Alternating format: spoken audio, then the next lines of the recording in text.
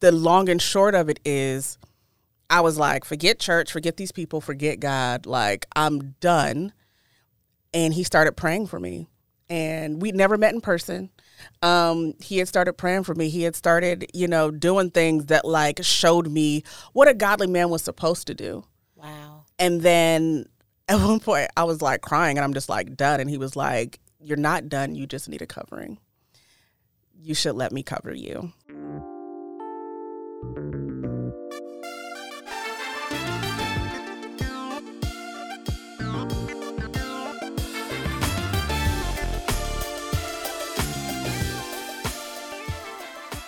You're listening to the Redefining Wealth podcast with Patrice Washington. This is the space that you come to each and every week to learn more about what it means to chase purpose, not money. Now, what you should know is this is not a traditional personal finance podcast. And really, I don't even know if I can call it that anymore. But this is a space where we believe that wealth is so much more than just money and material possessions. We believe and live by the original definition of wealth, which says it's all about the condition of well-being. And so that means it is so important that as you seek money and career goals and all that other stuff, that you still understand it is important that you are well in every part of your life, because if not, it is eventually going to impact your finances. And I'm so excited today to just continue this entire season talking about redefining love. I'm super excited about the couple that is with us today because their love story is going to inspire me and you to redefine love for ourselves in this season. And I can't wait. So before we get to them, let's get to the affirmation of the week. You got to speak positivity into your life, into your day.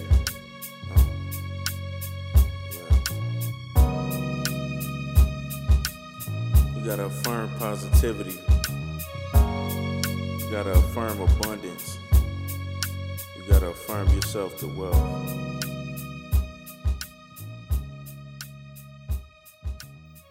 This week's affirmation is, I am recovering what was lost. Despite a colorful or chaotic past, I believe that I can regain possession of the things I feel were divinely assigned to me. Not just from my generation, but from generations that flowed through my DNA. Loss is a part of life, but I make a conscious decision that the impact of loss does not have to be permanent. I refuse to allow scarcity to be my portion and move forward expecting my purpose to walk me straight into abundance. I am open to the relationships and resources put on my path to help me salvage what is mine skillfully, strategically, and spiritually. Declare with me today, I am recovering everything that was lost.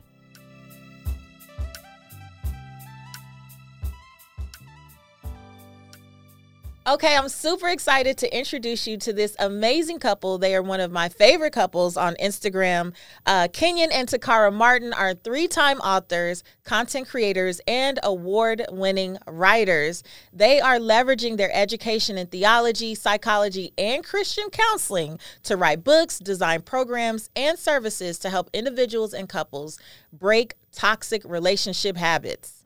And learn the habits of healthy love. Today, Kenyon and Taccara are expanding their media creation into scripted podcasts and love stories that serve the same purpose, promoting healthy love. Without further ado, here are Kenyon and Taccara Martin. Yay! Pew, pew, pew, pew, pew.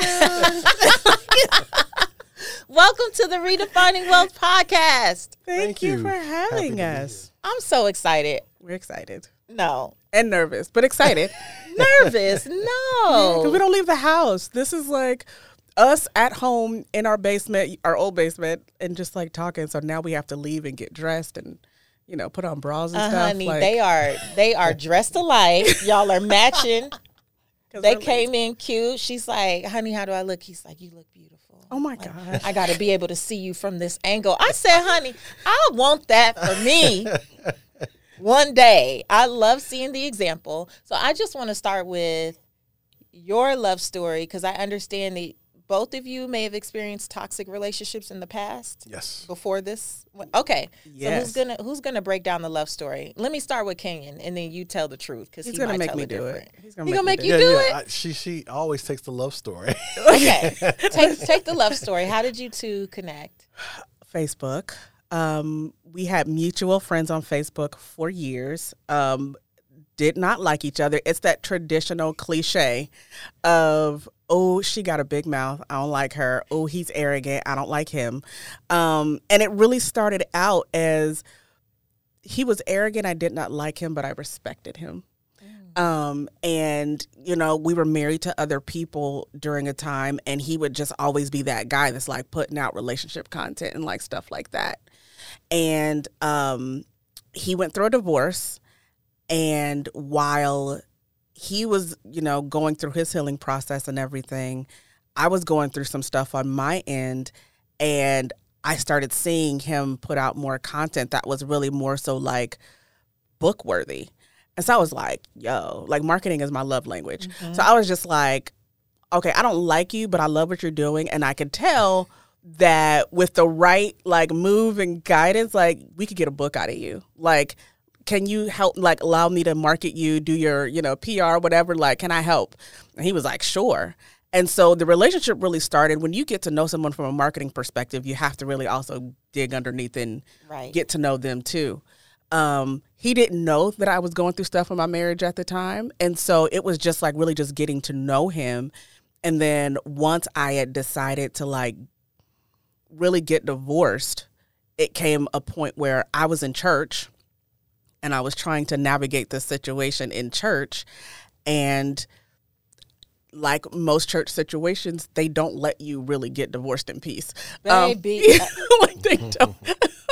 You really can't get divorced in peace. And so I was called names. I was attacked. Things were said. And the long and short of it is, I was like, forget church, forget these people, forget God. Like, I'm done. And he started praying for me. And we'd never met in person. He had started praying for me. He had started, you know, doing things that like showed me what a godly man was supposed to do. Wow. And then at one point I was like crying and I'm just like done. And he was like, you're not done. You just need a covering. You should let me cover you. Okay, well, wait. Well, Kenyon, at this point, what were you thinking? You were just like, oh, this is my marketing friend. Like, how? I like this story. No. I like the way she tell it.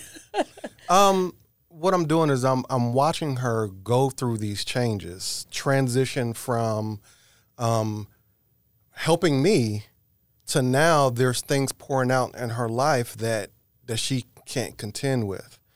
And then being beat up, going from there to a divorce where she's being beat up and being accosted by the ministers, the head ones, because she was already leading worship. So she was really, I mean, I guess her husband at that time was also a minister, which doesn't surprise me. But the big we'll get back. Oh, no doubt. But the big issue is that she was going from situation to situation and circumstance and getting more bruised and battered than cared for. So in my perspective, I'm looking at her, I'm saying the only reason why you're going through these things is because you don't have a covering. No one respects your ex, and everyone wants to keep you locked and loaded because you're doing something for them. So here's the thing. You don't have to do nothing for me. Let me do something for you. And so my goal at the very first was to stand in the middle. Anybody want to see her, see me. Then as I began to learn her through that process, I began to realize, like, this woman is a wife. I've had my shares in situations. I have my shares of toxic situations. I don't like to talk too much about those. The only reason why is because I like to own my own stuff. Yeah. But at the same time, I knew who she was. And I had to interview her a little bit more just to make sure that she was a wife. I didn't know she was mine. So I had to interview her to make sure that there was a connection there after she was going through whatever she was going through and after I was supporting her, because you gotta you got to be very sensitive there. Also, I believe husbands are healers, but men are managers. We have to be, or leaders, we have to manage what's going on around us. And some people aren't ready to be properly covered. You understand what I'm saying?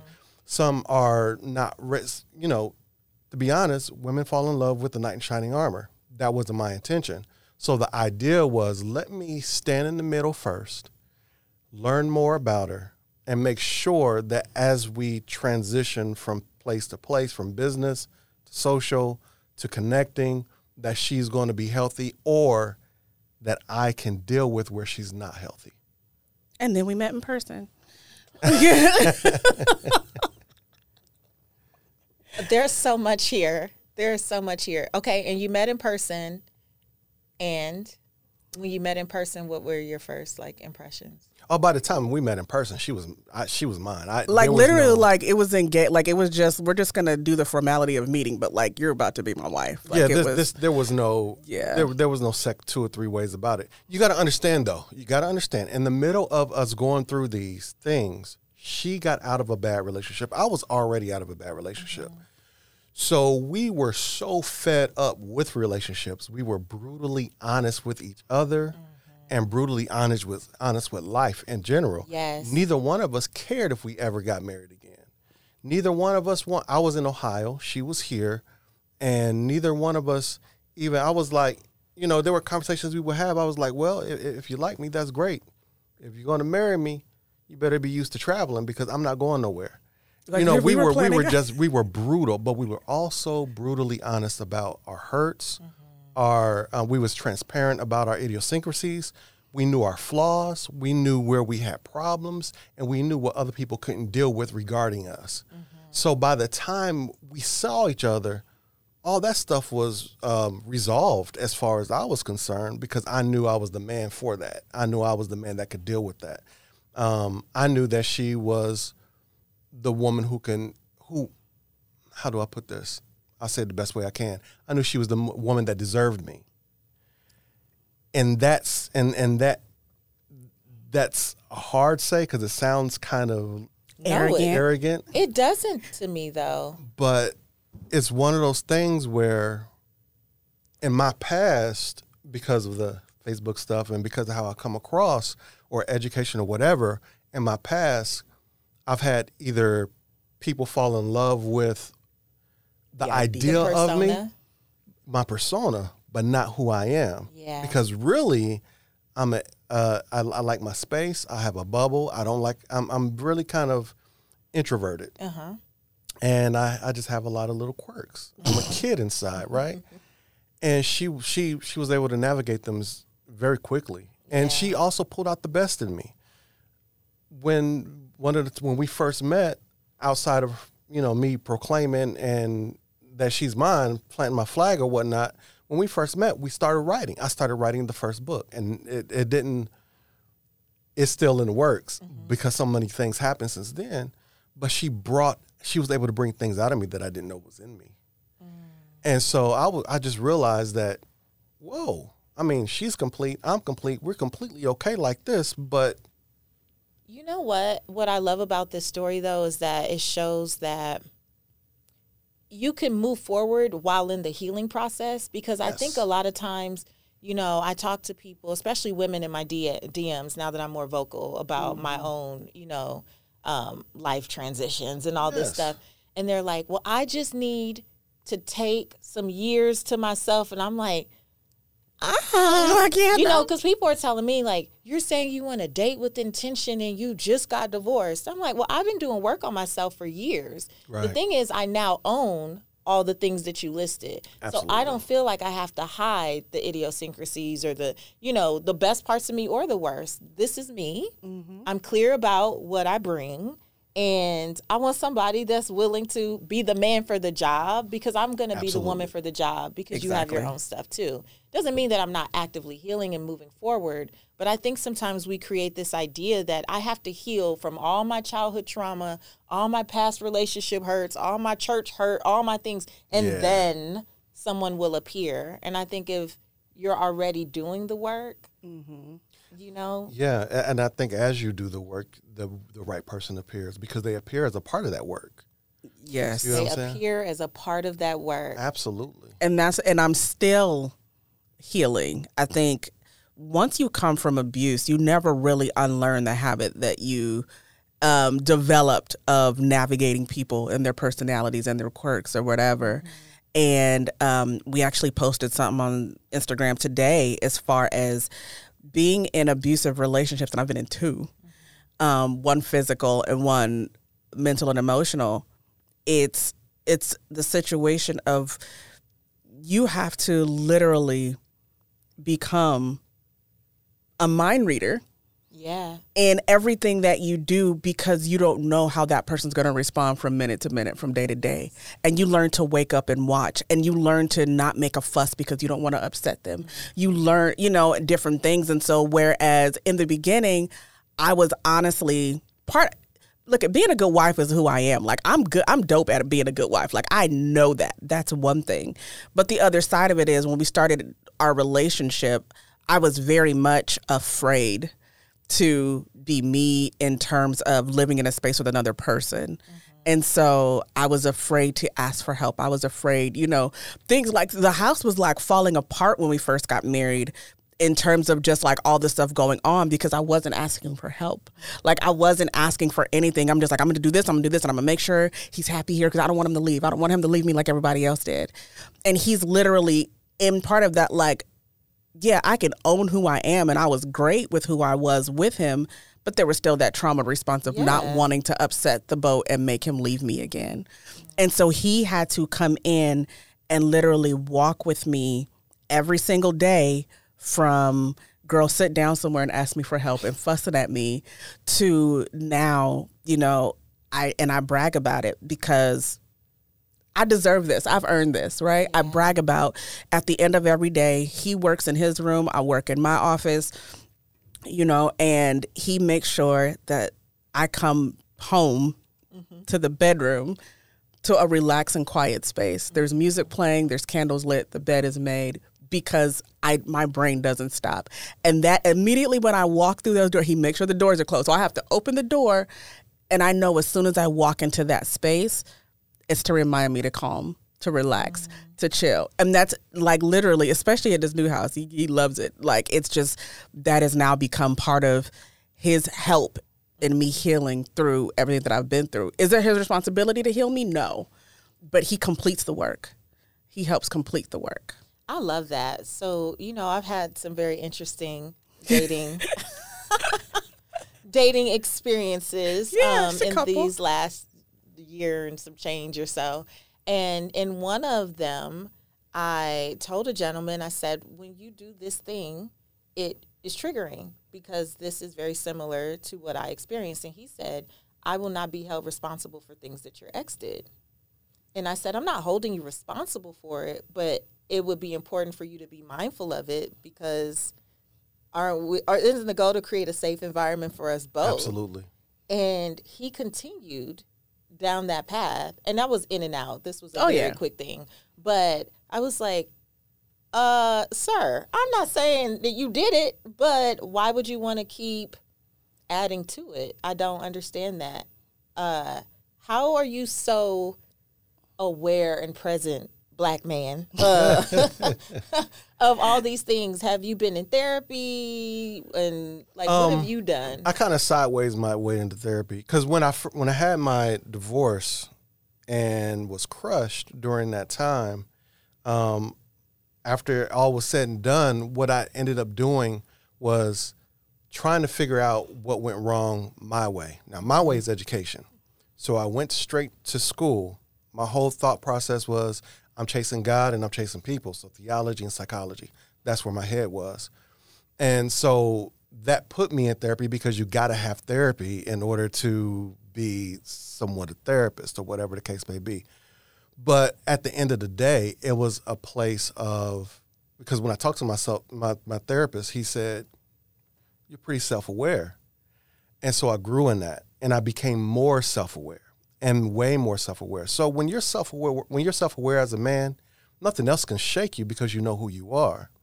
The problem is between men and women is that a lot of men don't really know who they are because they expect their money, their athleticism, or their competition or whatever venue they are, or their sexual prowess to define them. And when those things aren't there, they don't know who they are. So taking information from a woman is like telling him what to do. Yes. And so then he becomes defensive about that. It really blows my mind how many, I sit up and I can watch TikToks and Reels all day, right? It blows my mind how people rescue dogs, right? And they'll get on the floor. The dog is afraid, is growling, is doing all. They'll get on the floor and they will change their level and accommodate where that dog is in order to make that dog comfortable enough to come to a safer place. But we can't do that with people. You mean? Well, and it wasn't that person's responsibility, or that person didn't do it to the dog, but that person is a part of healing. You said something really interesting. You said you don't believe I'm responsible for healing. Now, men are not generally responsible, but the husband is. The husband is going to be the one that takes responsibility for your continued healing. We're complex creatures. We're going to be healing for the rest of our lives, from our parents, from exes, from bullying, from all kinds of different scenarios. There has to be someone there that's not going to always lift us up, but carry us through. And a man has to be willing to do that. If he's not willing to do that, he's not the one. Baby. You know what? I'm happy for you, sis. Thank you so much, girl. I'll be like, okay. And I just, never mind. See? No, say what you going to say. I don't know if you wanted to say it. I'm just saying, no, you can say I'm 41 years old. I just hit my prime. Trust me, I appreciate every piece of this man. I understand. I'm 42. I understand. I was like, listen, if I would have had this when I was younger, I probably couldn't have appreciated it the same. So right now, I am fully thankful. Right. As am I. I am like, you were blowing my mind. Okay. And this is every day with him. Like, it's just not just like, oh, he turns it on for a podcast. No, like, he wakes up like this. Yeah. And how do you wake up? Not like that. Not like that. Because we do sleep in separate bedrooms. Do you? We do. We do. Let's talk about it. Yeah. So I snore. So that's part of the issue. It started with the fact that I snore. And so into our marriage, it would turn into like him going to sleep in the living room on a couch, and eventually just like the spare bedroom became his room. But we started out was because my love language is touch. And so how it started was like, listen, as long as you're here when I fall asleep, that's fine. And so he would always make sure I'm there, even if it's just like to wrap a leg around him until I fall asleep or whatever, like he's there. Once the snoring starts, he's gone. And now it's just become a part of our norm though, because we recognize we wake up differently and we move about our day differently in the mornings. Like I'm up by 5:30 most of the mornings. Like I'm in my office, I'm, clearing out emails. He said 7:38. He said 7:38. So like I'm up. Mornings. Yeah, he's not the morning person, but I'm up. I'm definitely having my coffee. I don't want to talk to anybody. Okay. But like I'm up and I'm at least getting my day started, and I know I have to have certain things done by a certain time every day. Whereas him, he wakes up 7:38. He day trades, so like that's his thing. And then he comes in, greets me in the morning, make sure I take my blood pressure pills. And just like, that is his thing. Like he comes in, we hug every morning. We give each other a hug and a kiss every single morning. And then, we go about our day. We close out the day together. But we don't get sick of each other, I think, because everybody would like, how do y'all work together and stay in the same house? Well, we're in different spaces. Well, how do y'all not sleep in the same bed and stay connected? Well, we stay connected all day. And so whether it's text messages, it could be shooting memes back and forth all day. It could be just like, I love you so much. It could be me sending dirty messages, because I do that a lot. Good for you. I'm in my prime, guys. And so I do and it's just all day. So we stay connected. And, everybody's like, oh my God, I can never not sleep with my husband. I'm like, have you even tried though? Have you tried it? But also, maybe it's just not for you. But we have a much more productive environment in the mornings and how we move about our our day because we're not beholden to somebody else's standards of what we're supposed to be doing. I love that, though, because it comes back to that radical honesty or just that brutal honesty where if you feel like you can just tell your partner, that's the thing I feel like was missing for me a lot of times. I would have ideas or thoughts or whatever, but I didn't always feel safe to voice them because voicing things in the past turned into stonewalling, silent treatment, passive aggressiveness, like all this stuff. So it was better off just not being said. And I didn't realize it really until after I separated how conditioned I was. So if you would have asked me several years ago if I felt like, I was being mentally or emotionally abused or manipulated or anything, no, because I felt like I had a really great life, but I had a great life. So because I had a wonderful career and a lot of travel, and I loved everything that I did, it was easily, for me, easy to avoid, or it was undetectable. In a lot of ways, it was like, oh, I don't bother him with that. Like, or I'm not about to go there. But it just became a normal part of my life, not anything that I even saw as potentially being toxic. So at what point did you guys even realize with your past relationships, did you know to call it toxic? Because I feel like that's a word that we use now. Right. But it's not something I would have said in 2008. No. It's like a car accident. You never really feel the pain until after you've walked away.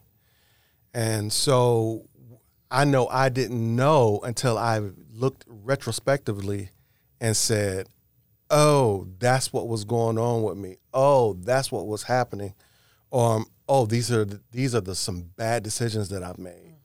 And then I took that and said, okay, not again, never again. And that's just how you go, or that's how I dealt with it. Yeah. I think for me, absolutely not, especially as a woman, right? Because we've been conditioned I know for me growing up in the church to just be silent anyway. Yeah.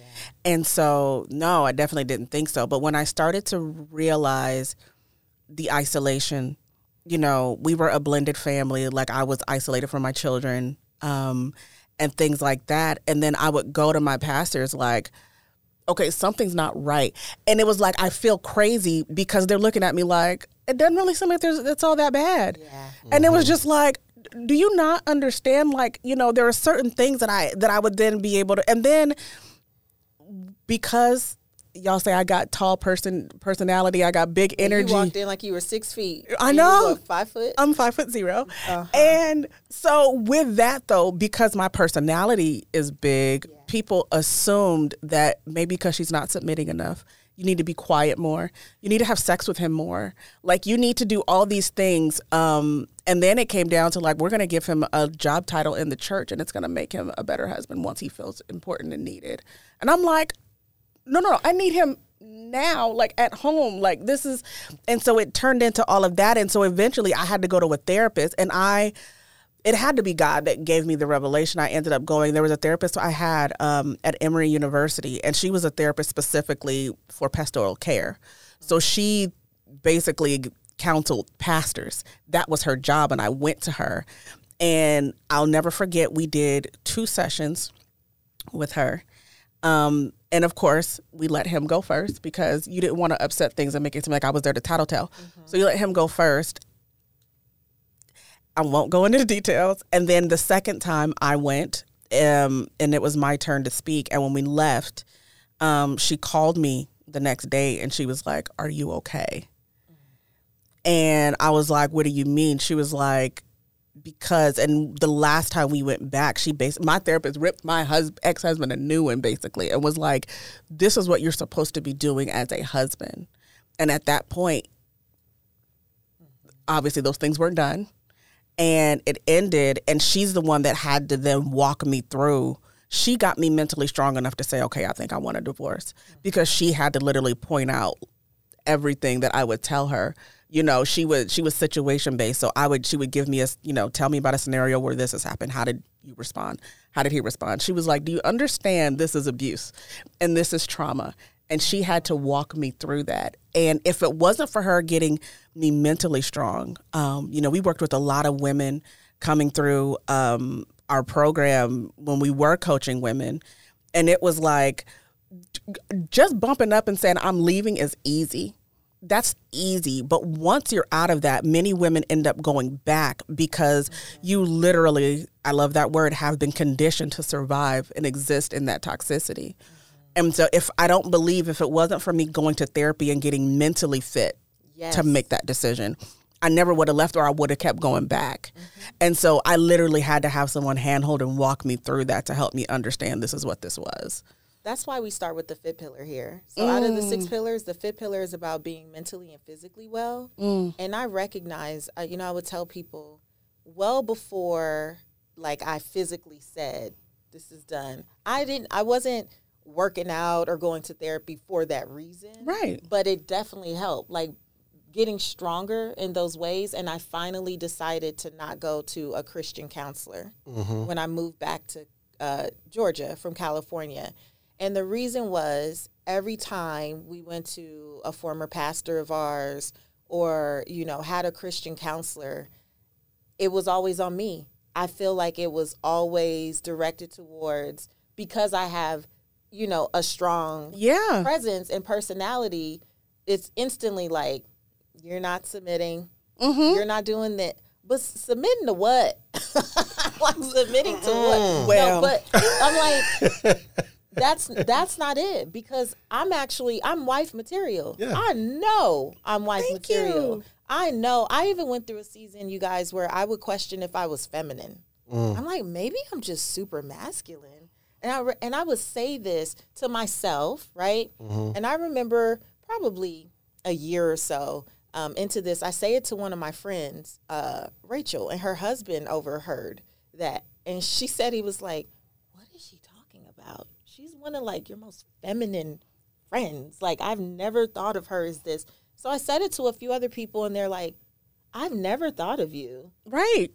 And I'm like, well, I don't know. Like, I don't know what it is, but it definitely wasn't that. But I was desperately trying to find what is it. And I think it's something similar to what you said earlier. When someone is not clear, a man is not really clear on his true identity, but everything is caught up in the job title, the cars you drive, how big your house is, like all of these things. What I know to be true about me is I am Patrice Washington through and through, with or without a big house. In a Camry or in a Benz, in a this or that.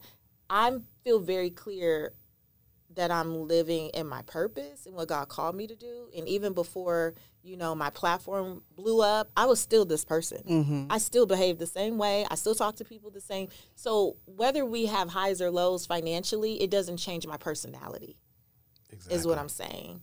And what I feel like I experienced and what wasn't being acknowledged by a lot of the Christian counselors and pastors was, why are we not getting to the root of some identity stuff here? All you keep doing is insinuating that I need to be more intentional with date night. Listen, if y'all give me another date night assignment, I'm sorry. But here's the thing, though. They have boxed answers. It blows my mind how people who deal with the invisible God can't deal with intangible emotions. They have boxed. You're supposed to be even a Christian counselor. They have these boxed answers because their agenda is based upon some scripture that hasn't even been explained to them correctly or hasn't been exegeted properly or brought all the way out. The issue is a man who can't lead will always be frustrated by a strong woman. A man who can't lead will always be aggravated by someone who doesn't just kowtow to him just because he is a man. And we are, first of all, we're human beings. You're a thinking human being. All of us are autonomous. You don't go to work and think that someone should kowtow to you or someone should do, but you treat women this way, right? And what happens, every single one of those situations, a man exposes himself as not a leader. Why is she not submitting to me? What is she submitting to? Let's start asking questions. Are you leading? Where are you leading? What are you leading? What is your mission statement for yourself? Not that you have to have one, but Where do you see yourself going at? What is your mission statement as a husband? What is your job as a husband? Well, I'm supposed to be the leader, the head. No, so many want to be Christ, like Christ is to the church, but really what they want to be is God. And so what they want to do is develop hells when they really should be sacrificing themselves for their wives until she is healed. You see what I'm saying? Mm-hmm. Now, not whole sacrifices. I know a lot of people's going to see that and cringe and think that, well, the man does all the work. No, the man does all the work first. That's what leaders do. Leaders take the most arrows in the back. Leaders trailblaze. Leaders go first. And so if you want something out of your woman, you show her. You exemplify that. Mm-hmm. You let her follow you. When she doesn't follow, that's when you have a problem. And you say, well, if you want to go right, I'm going to go this way. This week's episode is brought to you by BetterHelp. Now, if you've been following the Redefining Wealth podcast, then you have definitely heard me say that your business, your career, your finances, they're only going to grow to the extent that you're willing to do the work and heal. Now, I know that it's so easy to get caught up in the busyness of life and what other people need from you and what they demand from you. But I also have recognized that my healing was the only way that I was going to get to the wealth and well-being that I desired. And when I truly, truly decided to lean in and redefine wealth for myself, the very first place that I started with was the fit pillar, and it was by prioritizing going to therapy. Therapy has given me the tools that I needed to not just find more balance, but harmony in my life so that I could keep supporting others, but without burning out and leaving myself behind. It's allowed me to heal different childhood traumas, transition through the many seasons of life with more ease, more grace, and more peace, and even connect with friends and family and colleagues on a deeper level. So if you've ever considered going to therapy, I mean, even just a little bit, then I want to encourage you to give BetterHelp a try.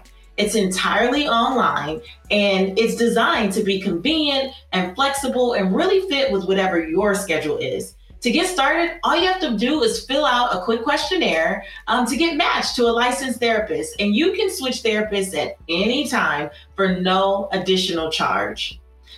I truly believe that your healing could be on the other side of simply asking for help.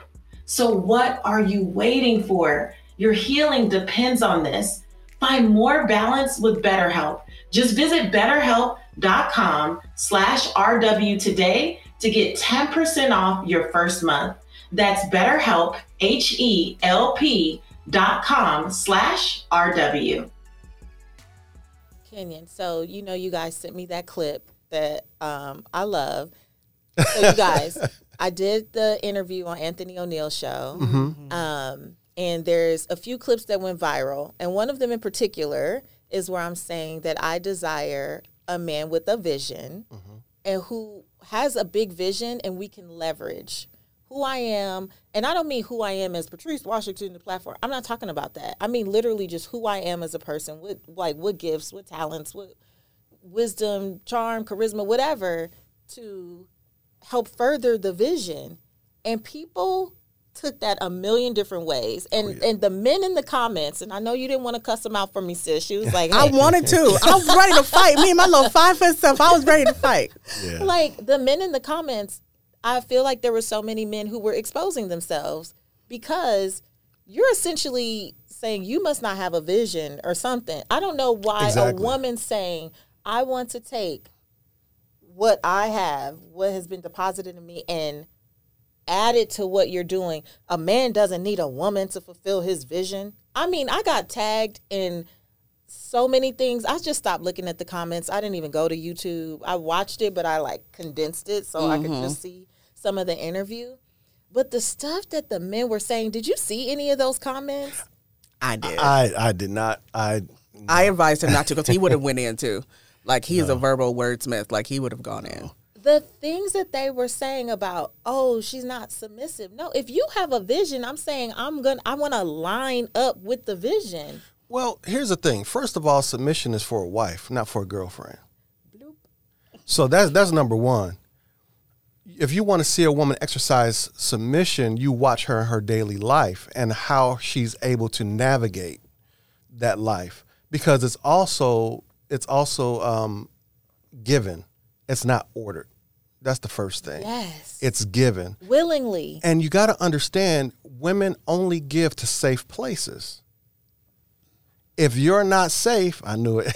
If you're not safe, then she's not going to give there. Now, go ahead. No, you finished. Real quickly, what I want to say is that in this social media spectrum, when it comes to men and women, we talk about our preferences. And whatever preference we have, someone else is getting triggered by them, because what our human instinct is to avoid rejection. So when you say all of your preferences, every man who doesn't meet it will always get triggered, because they're avoiding that mental rejection that they have in their head. And whomever they're talking to, they hope they don't see you, because they know when we're absolutely honest with ourselves, we can say, she's not my type. I don't meet her standard. I'm not tall enough, figuratively speaking. And men don't want to do that because we're threatened by that. We're threatened by not being enough. Now, part of that is culture.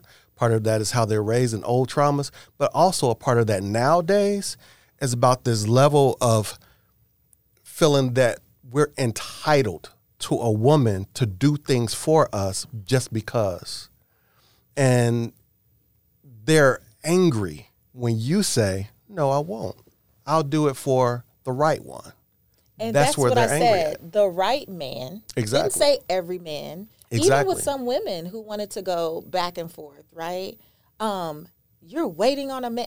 Ma'am, first of all, look me up or come over to this page. Google me, girl. I'm not waiting. Right. I know that I'm going to live a purposeful life with or without a man. My preference and desire is to be in partnership, is to be in relationship, because I am a wife. And I'm clear about that. I'm not going to act like I'm not to make y'all feel better. Like, I'm very clear. Exactly. And this is my preference. Now, if you want to share your preference, pick up a microphone. Exactly. And put it out there. Exactly. And women who get mad at that, what they're really railing against is the idea that they don't have a standard.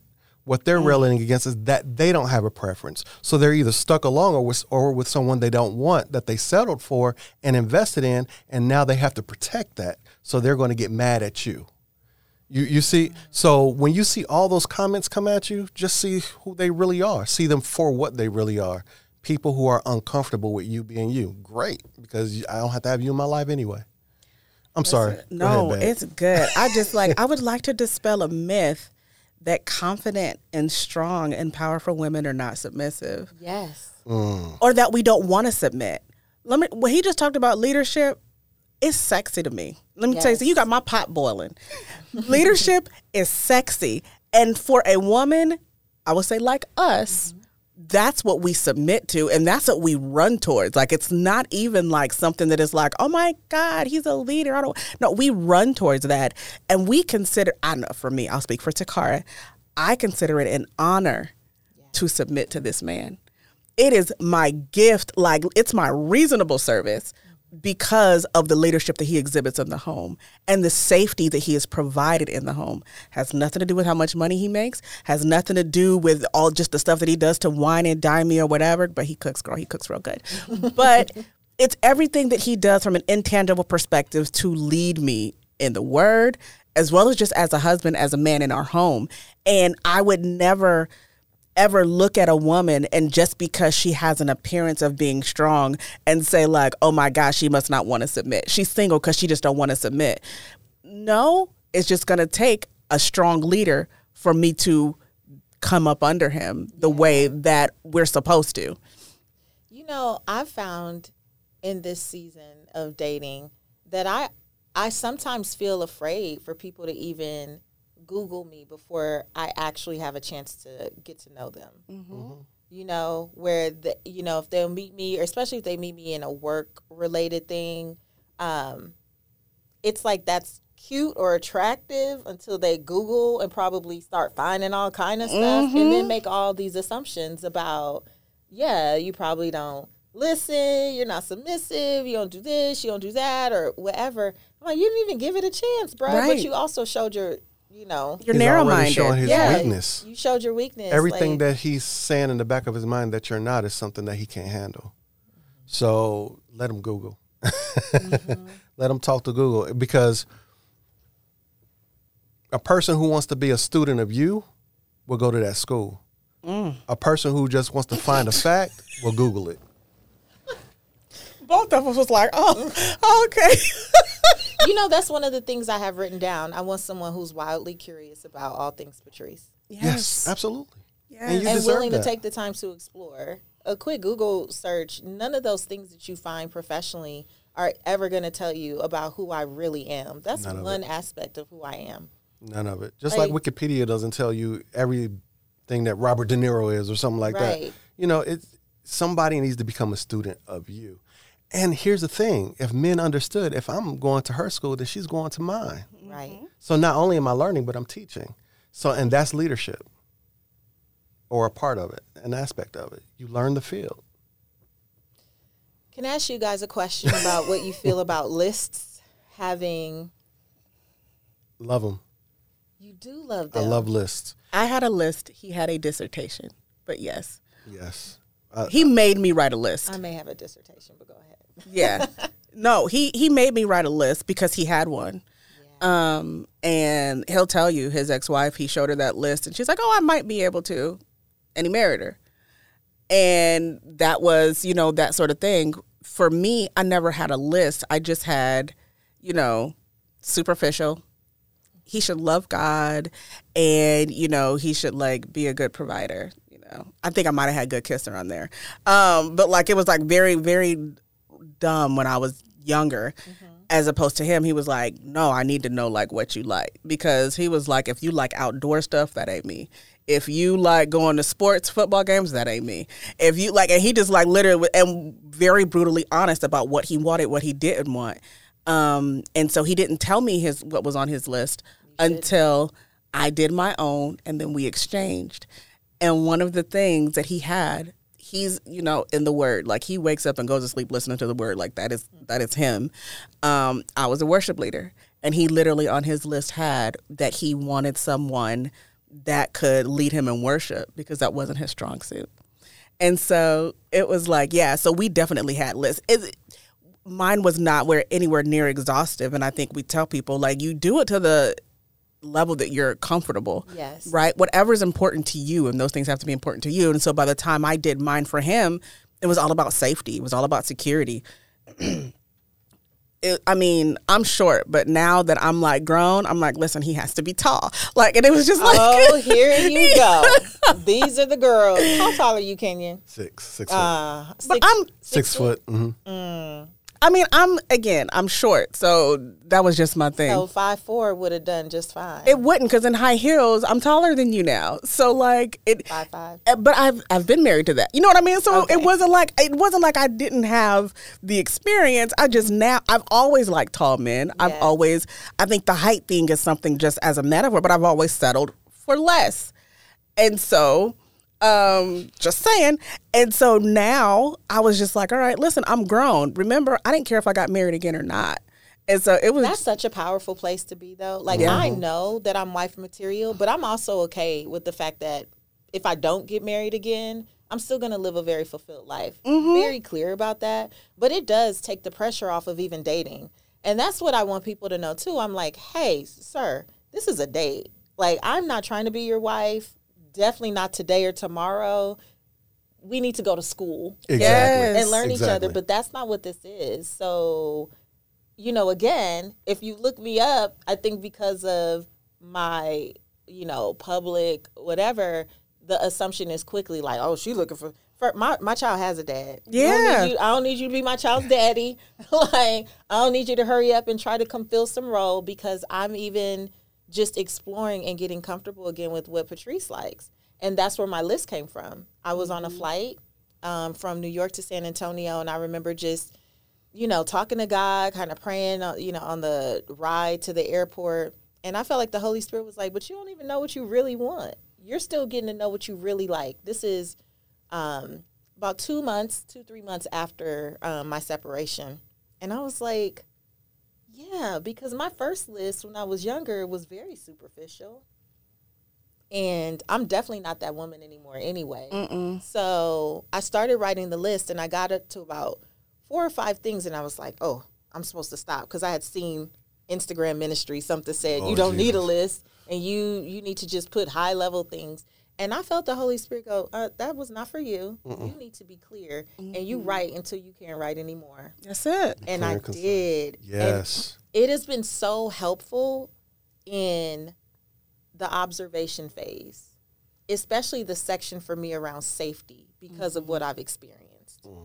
That if someone doesn't show up safe for me, there's no reason to go further. Like, if you doing all this in 2 and 3 and 4 weeks, like, is no. Exactly. Absolutely This is absolutely not.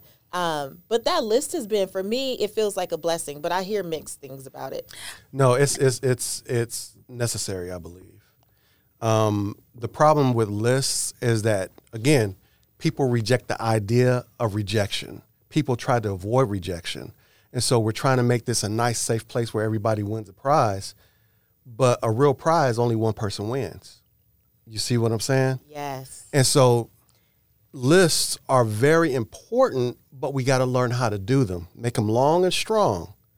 But then also identify what are maybes I can do without, and what are surely this is a showstopper right here, a deal breaker.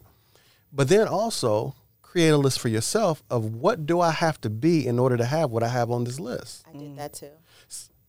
Look at you.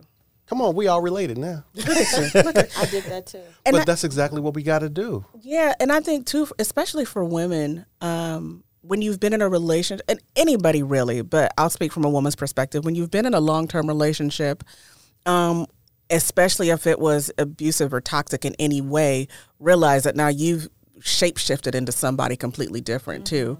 And so everything that you even thought you liked when you were getting to know them has changed, and it's different. You have effectively changed. And so now the list is nothing but you really learning to identify what you like now on the other side of your healing. Yes. And so, like, I'm literally the woman that I am today. I know that my ex-husband could not ever deal with. And I know that that person who was back then, there's no way that I would have even married that person. And it's because I've taken the opportunity to get to know me again. I call it rediscovering yourself. And sometimes that happens while you're dating other people. Yeah. It's like you come home and it's like, oh, shoot, nope, don't want that. Let me add that to the list. No, and that's exactly what keeps happening, which is why I enjoy it. So even with my girlfriends, they're like, but is this a different one, or is this the one? Like, no, that one taught me this. I collected the data. Exactly. I realized that was not a fit for me, but it helped me to refine my list even more. For example, humor is a big thing for me. I like to have fun. I want to laugh and all that stuff. But, I was talking to a guy and I realized all his humor was mean-spirited. It was always at the expense of someone else. I didn't like that. Yeah. So I was like, I need to refine this humor line, you know, like, and that really continues to help me, like, go through the list. But I did the same, you call it rediscovering yourself. I did what I call an authentic alignment audit. And so I used my pillars, but I went through every part of my life and really checked in with, like, now, was this what you authentically like, or is this what you started doing? And became a part of the routine because of that relationship. And a lot came out of that. A lot. I mean, there were foods I stopped eating, not because I didn't like it, but because it wasn't, like, we don't eat that here. Well, no, you don't like that. Right. Exactly. I'm going to eat it. Exactly. I'm going to eat it. But, like, there were just different things. And it's so subtle that you could look up and go, wow, I haven't done this thing in 10 years, in 15 years, in 20 years. Not because I didn't like it.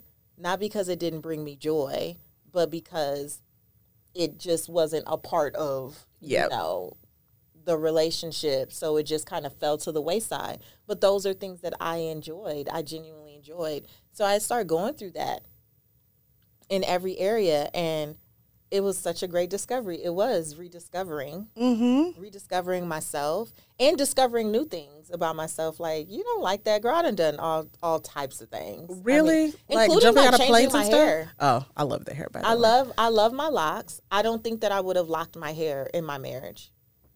I don't think I know would I have done wouldn't it. have. Yeah. Like, just, I mean, all types of things, but it definitely has been, yeah. I think, and I've moved from just self-awareness to soul awareness. There you go.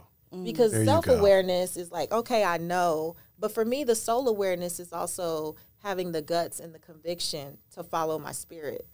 To like, what is my spirit saying versus what do I think your opinion of it is? Like, that person who cares about what all y'all think. For the first time, I remember when I was on the Steve Harvey show, Steve used to always say, do not read comments. Don't you read comments and don't you respond to people.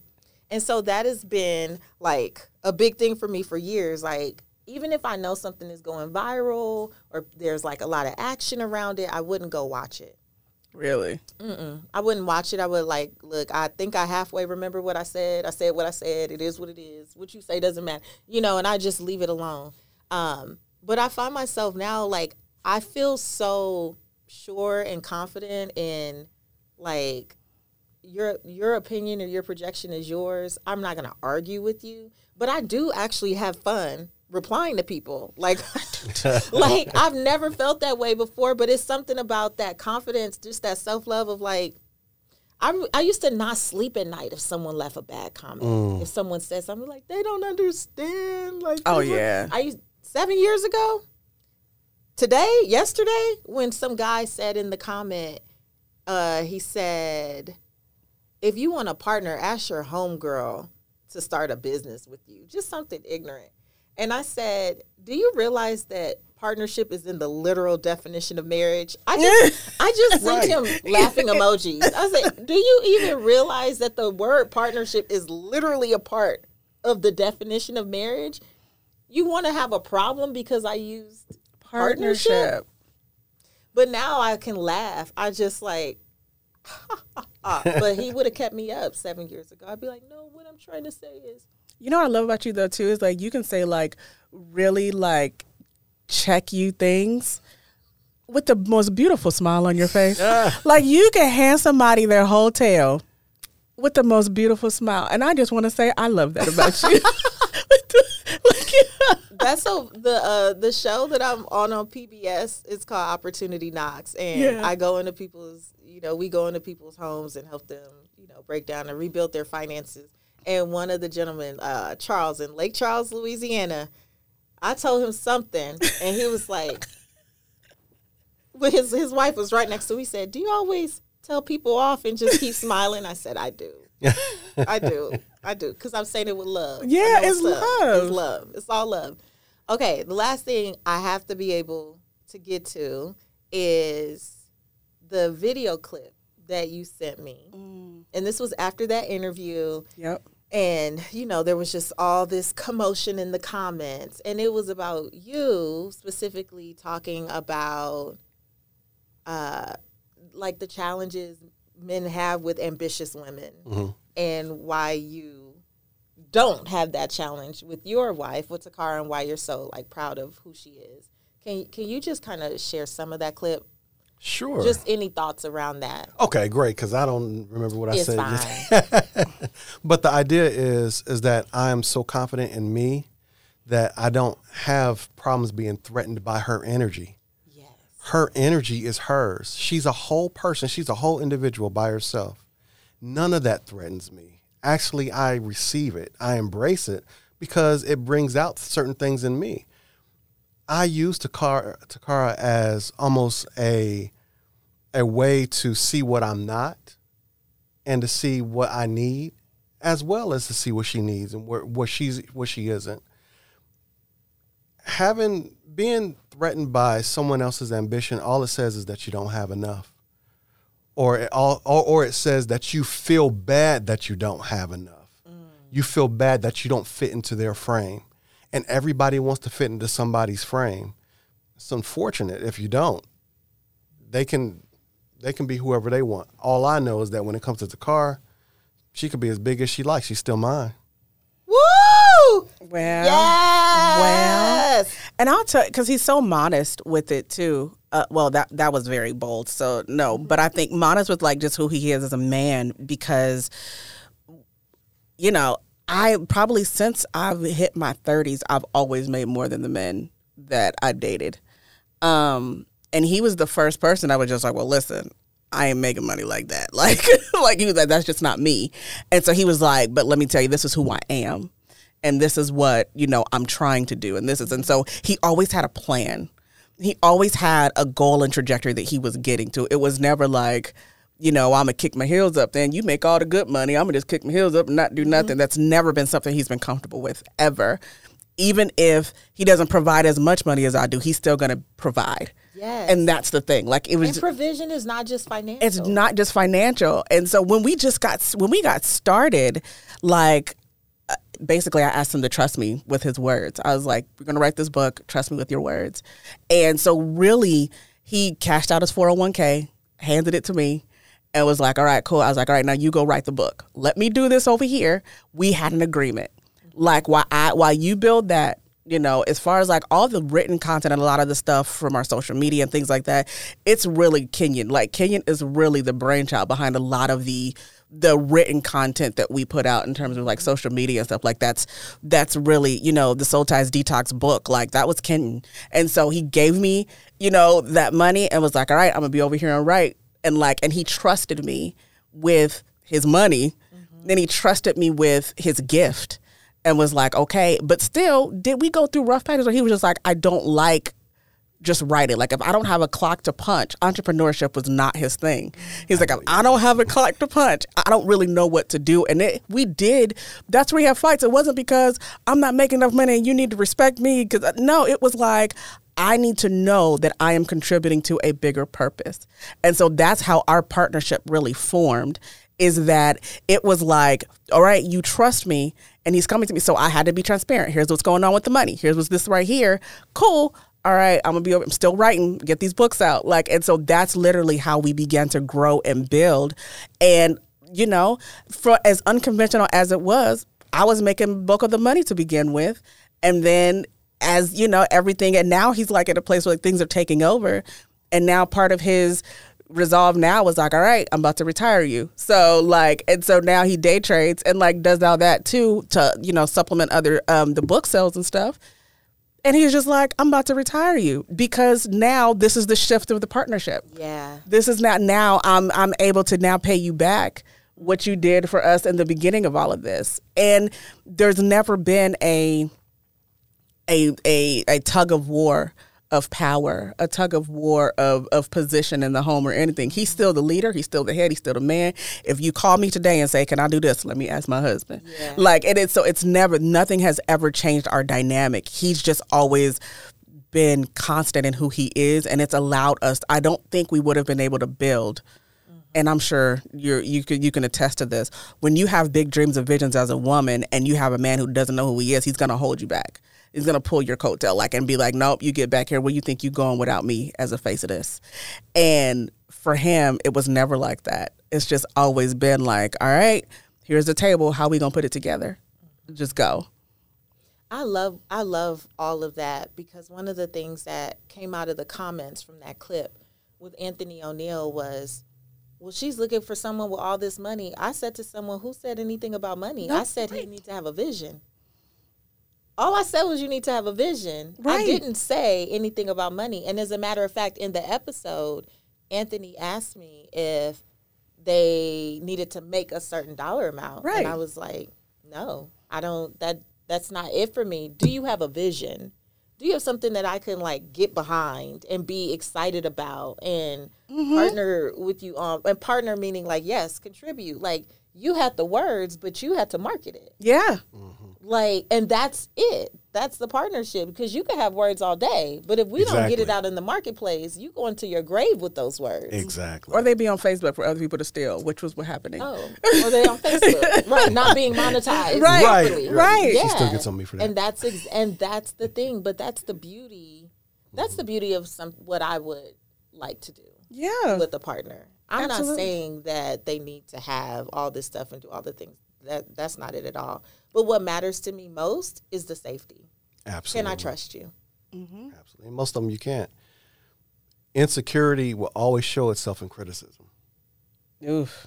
And so whatever they think you said or whatever they felt you said is really their insecurity saying, I don't have a chance. Mm-hmm. You see what I'm saying?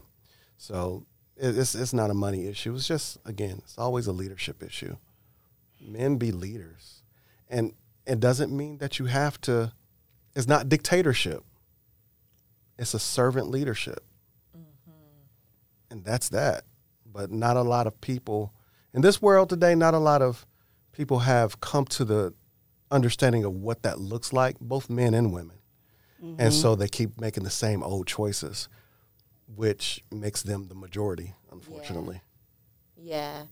And I love that you said earlier when you talked about your former spouse, you said you looked at some things and you said for yourself, never again. Yeah. And that's where I am too. Just never again. Very clear. No, not doing that. No, yeah. Learn my lesson. Wrote the book. I got a book, T-shirt, visor, like what else? Wow, you guys are so inspiring. You really are. You. Like, because of your example, I fully feel that what I desire is possible. It is. Oh, absolutely. You know, absolutely. And that I'm not just saying it, because sometimes you can say it but not necessarily have the example. But it's something, when you see an example, you're like, You see how Kenyon look at Taccara? Like, I know what it's supposed to look like. And I really appreciate your transparency and your Instagram page, which is Ask the Martins. Mm-hmm. Yes. At Ask the Martins. Before I let you guys go, I want to ask you our Redefining Wealth Rapid Wisdom questions. We ask everyone these questions at the end of an episode. Taccara first and Kenyon, and just tell us the first thing that comes to mind. All right? So how do you define success? No,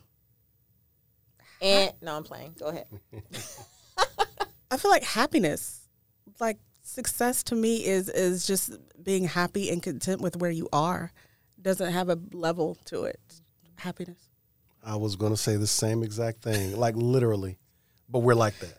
Oh, okay. Yeah. Okay, let's do the next one. Let's see. Okay. How do you define wealth in 3 words or less? Security. Ooh,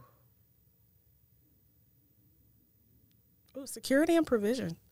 That's 3 words. Good job. Enough. Yes. Okay. Good. I like it. What's one book that has helped you redefine wealth for yourself?